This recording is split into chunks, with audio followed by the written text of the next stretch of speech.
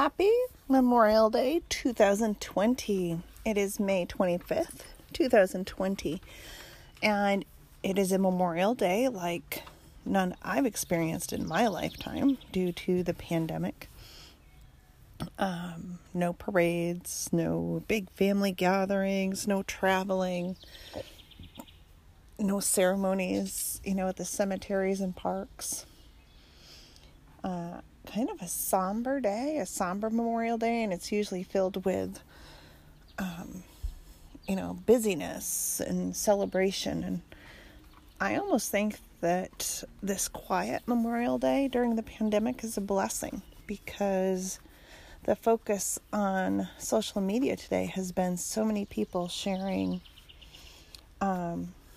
illustrations and pictures and focusing on remembering those that gave all. And that's what Memorial Day is all about.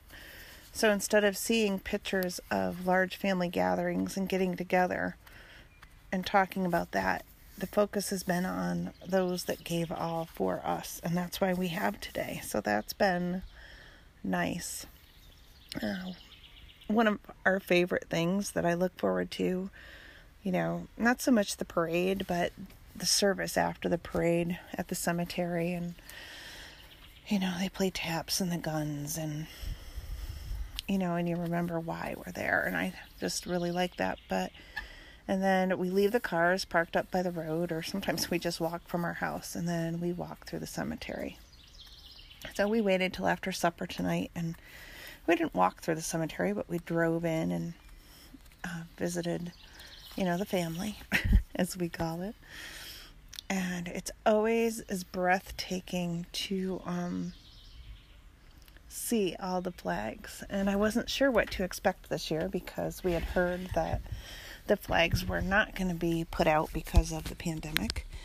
But, thanks to the men and women that took the time and, put up the flags for the soldiers and the first responders and the auxiliary that have given their all for us.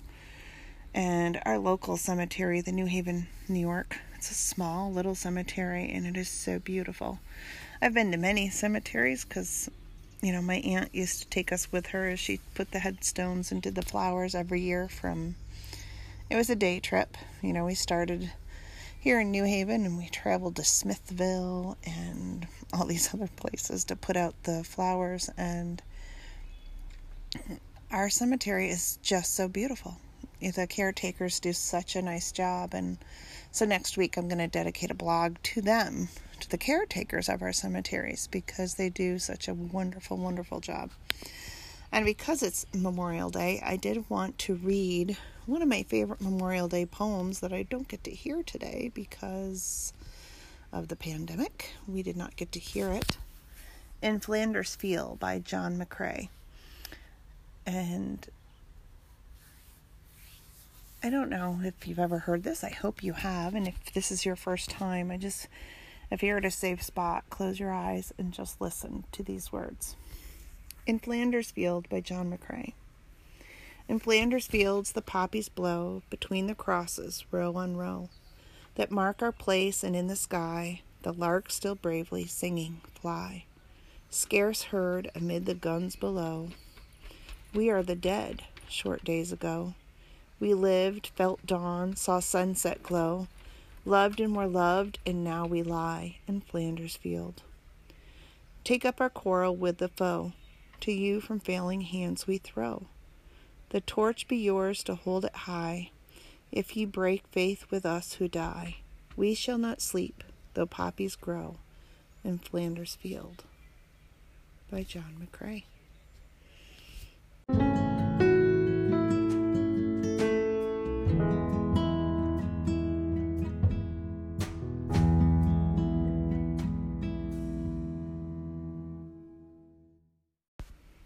Beautiful, isn't it? In Flanders Field. And in Flanders Field talks about the poppies. And I don't know if you know the history of the poppy. The poppies were, they're in honor of our dead, America's dead, because In the war-torn battlefields, the red-field poppy was one of the first plants to grow. The practice of wearing the poppies was inspired by Flanders Field. It was written in 1915 by the Canadian soldier John McCrae. But after the war and all of the darkness and all of the death, the poppy was the first plant to grow in that field. And they say it was more scattered, and World War I was a brutal war. Yet then this beautiful, beautiful poppy flower grew in that field that was so terrible. And so, yeah, it's kind of neat. So I thought that was good. But today is not only Memorial Day, it's also National Missing Persons Day, Missing Children's Day. So it's like a double special day for us in our household.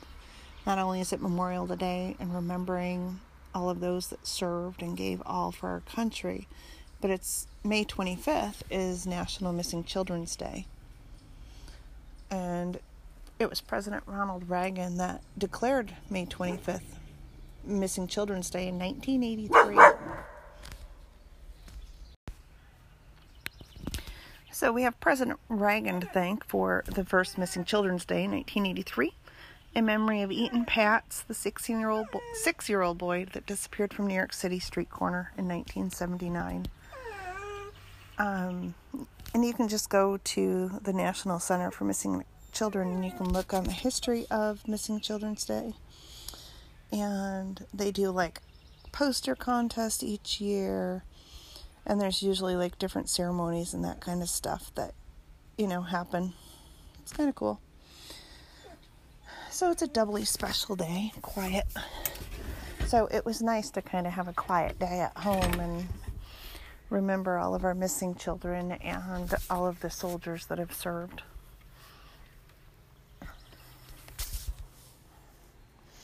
So I hope you had a good day today and we're able to find time to focus on what this day is all about. And truly, truly remember that it is Memorial Day. We spent the weekend getting the Heidi Garden done, the Heidi Remembrance Garden, and it came out beautiful. Visit my blog for pictures, and there'll be more pictures on Tuesday because we just finished it today. So head over to my blog, lisambusky.com, to see some photos of the new and improved Heidi Remembrance Garden. And remember to take time to pause, relax, and take care of you. Have a great day. Thanks for listening to One Sister's Journey, keeping it real, short and sweet on this holiday. Happy Memorial Day and happy Missing Children's Day 2020.